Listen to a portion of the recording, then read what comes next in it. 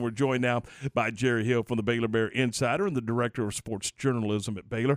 Jerry, let's start off with hockey. What do you think about the goalie play of the Dallas Stars? Good grief.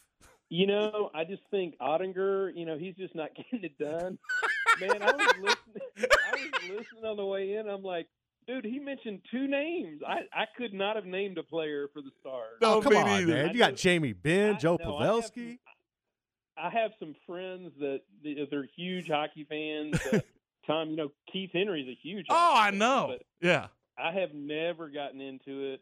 My brother will sit there and watch all of it, but I can't do it. Can't do it, man. I did Friday night, and I'm like, hey, it's kind of fun, playoff hockey.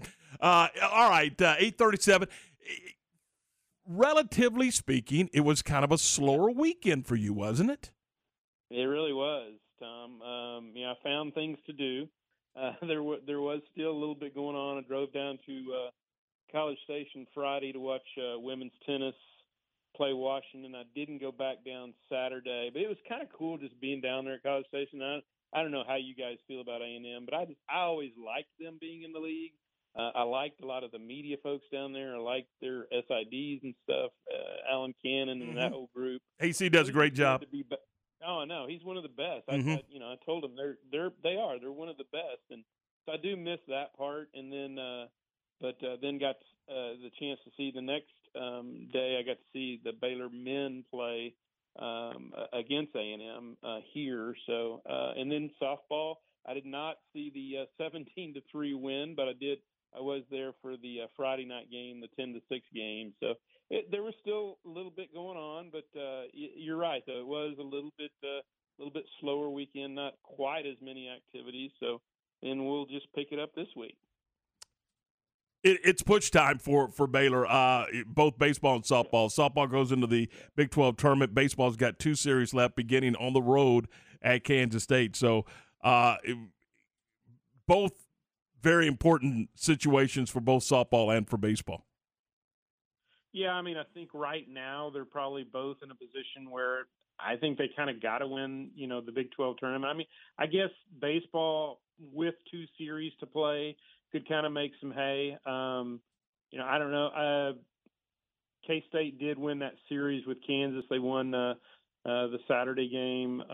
So, they're I think ahead of Baylor now in the standings, or right there with them. Mm-hmm. So I think you definitely need to win this series. And then, I think you might have to win the next one too. But, like I said, they've got some games where they can make up a little ground, but those are 2 tough ones. You got to play at K-State, which has really played well lately, and then here against Oklahoma State, the team that leads the league, a top 10 team. So that's a tough way to end the regular season. So I think they're probably going to be in that same position to have to win the Big 12 tournament to get in. For softball, they start their tournament this week against Iowa State.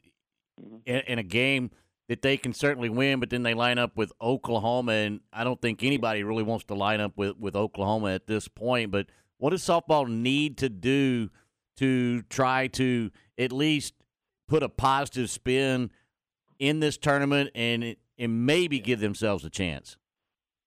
Yeah, like I said, I think you probably have to win the tournament. I just think that's the position they're in right now.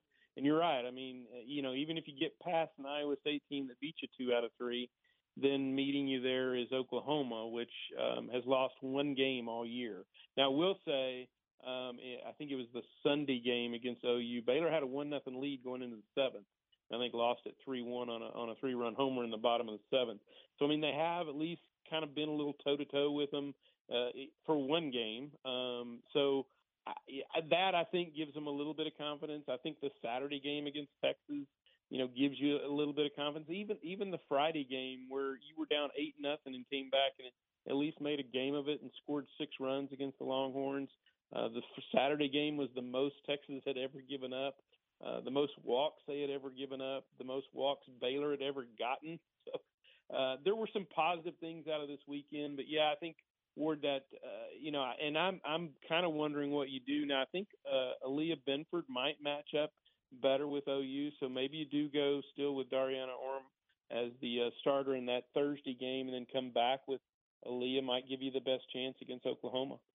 Gerry, I think we all knew how good Queen Egbo and NaLyssa Smith were here at Baylor, but were you surprised to see them really kind of not even miss a beat in their WNBA debuts over the weekend? Yeah, I mean I don't know that it surprised me. Queen was the one I was a little bit more suspect of, but I actually ran into Coach Colin at the men's tennis match Saturday, and she mentioned that Queen right now is better ready for the pros than NaLyssa is because of the position. I think is some of it. Queen can do this, the pick and roll, and just kind of stick with that kind of thing, whereas NaLyssa's still kind of trying to find her way, whether she can hit the outside shot. I mean, she's got to do more of that, and she said she will eventually be really good. But yeah, that was a good start for both of them, and we'll see how the rest of the season goes. Talking with Gerry Hill. Gerry, I know you got to be careful in how you answer this, but do you see any way that NIL changes how the rules and the regs are right now? Do you see a tweaking of NIL coming in the future? Well, I think if you don't, it's going to be a lot more, which we lived through it. It's going to be a lot more like the 80s where you have everybody cheating and pretty much openly cheating. So I think there does need to be some regulation, and again, I know you guys have talked about it. I'm not sure that the NCAA has much power right now. So unless you have another governing organization really step in and take care of that, I think it is going to leave it open to, and really it's not even violations. I mean, they're playing within the rules right now. There's just no rules in that NIL thing. So yeah, I think that's got to be something you kind of pull the reins in on a little bit. I don't know how you do it at this point because it's already out there, but I think there's got to make some changes in there.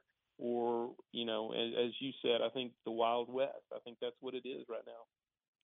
Big 12 outdoor track and field championships coming up in Lubbock this weekend. Any Baylor runners to keep a good eye on? I think Trey Fields in the 400 for sure. Jason Baldridge in the 400 hurdles. There's also a freshman there that, they could very well go 1-2.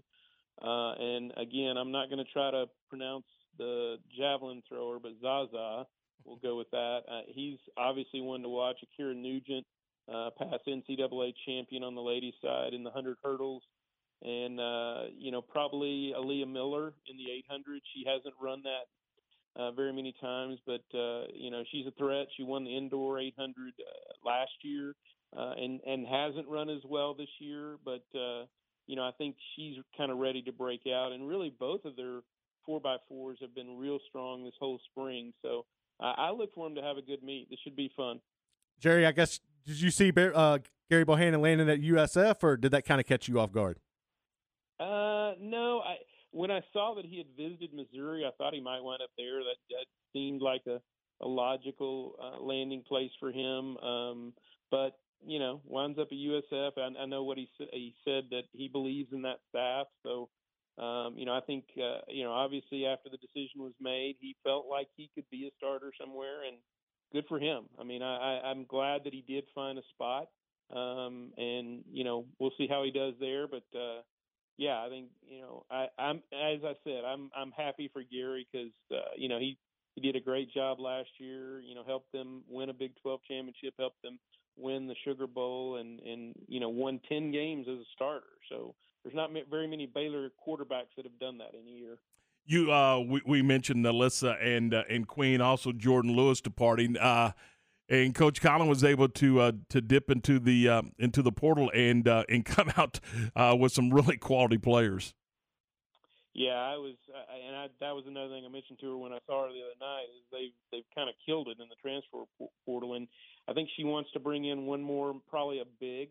But yeah, they've definitely kind of restocked the shelves. A lot of good talent there. The second best player at Kentucky, and probably the best player at Missouri, and then a 3-point shooter from Stanford. So, I think her big deal, going into this off season was, I don't want to be in the boat again where I've got 6 or 7 players in the rotation. I don't want to get beat by that. And I do think they were beat by that. in the second round of the tournament and probably in a couple of those Big 12 games as well. So I think she was bound and determined to get up to, at least 10, 11, 12 players just so you could have a rotation. And if you did have an injury or two, you could survive it. So, yeah, I think she's, done a great job with that. You also have a JC transfer coming in and a couple of high school players. So you're going to see a lot of new players out there next year. Jerry, how much do you expect Baylor football to use that transfer portal in the next few weeks, few months to try to get ready for next season? And do you see a quarterback in there for him? Yeah, that's what I kind of thought particularly when Gerry left, that, do you try to find, maybe a veteran guy, even if it's a backup at some other place that can, that you feel confident in, that could come in and play if Blake Shapen gets hurt. Because again, it's Kyron Drones if Blake gets hurt, and maybe he is ready. But I think you'd like to have more than 2 scholarship quarterbacks on campus. And like I said, I think they may put C.J. Rogers on that, the Argyle kid. But right now you have 2 scholarship quarterbacks. So I think you could go there. Maybe at running back. I can't think of where. Maybe linebacker, although, they got the Josh White kid from LSU. So I think they're set at most places. But certainly if you can find just a few guys in key spots that could help you, I think you do that. And I'm sure they've had their eyes open. I'm sure they're looking to see what's out there and who can come in and help them.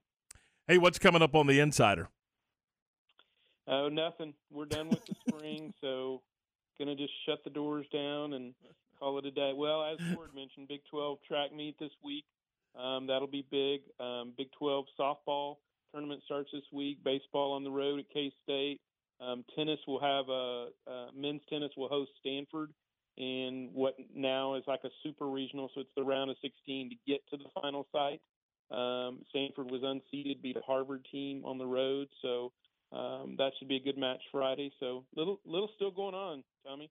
As always, mainly I want to get in that hockey and just watch those. There you go. And see if they can get past Calgary. That'd be huge. We need to bring that Stanley guy back. Maybe Mike Modano can score. Yeah, Modano. I'm looking for him in this next game. I'm telling you, the lateral movement of our goalie, man, that's what sets us apart from all the other teams. What I think it is, light up the post, right? Yeah, something like that. I don't know. I was trying to light up the post a few times. I was trying to figure that out a minute ago. Oh, my goodness. Oh, Jerry, thanks. We'll talk to you soon. That's Jerry Hill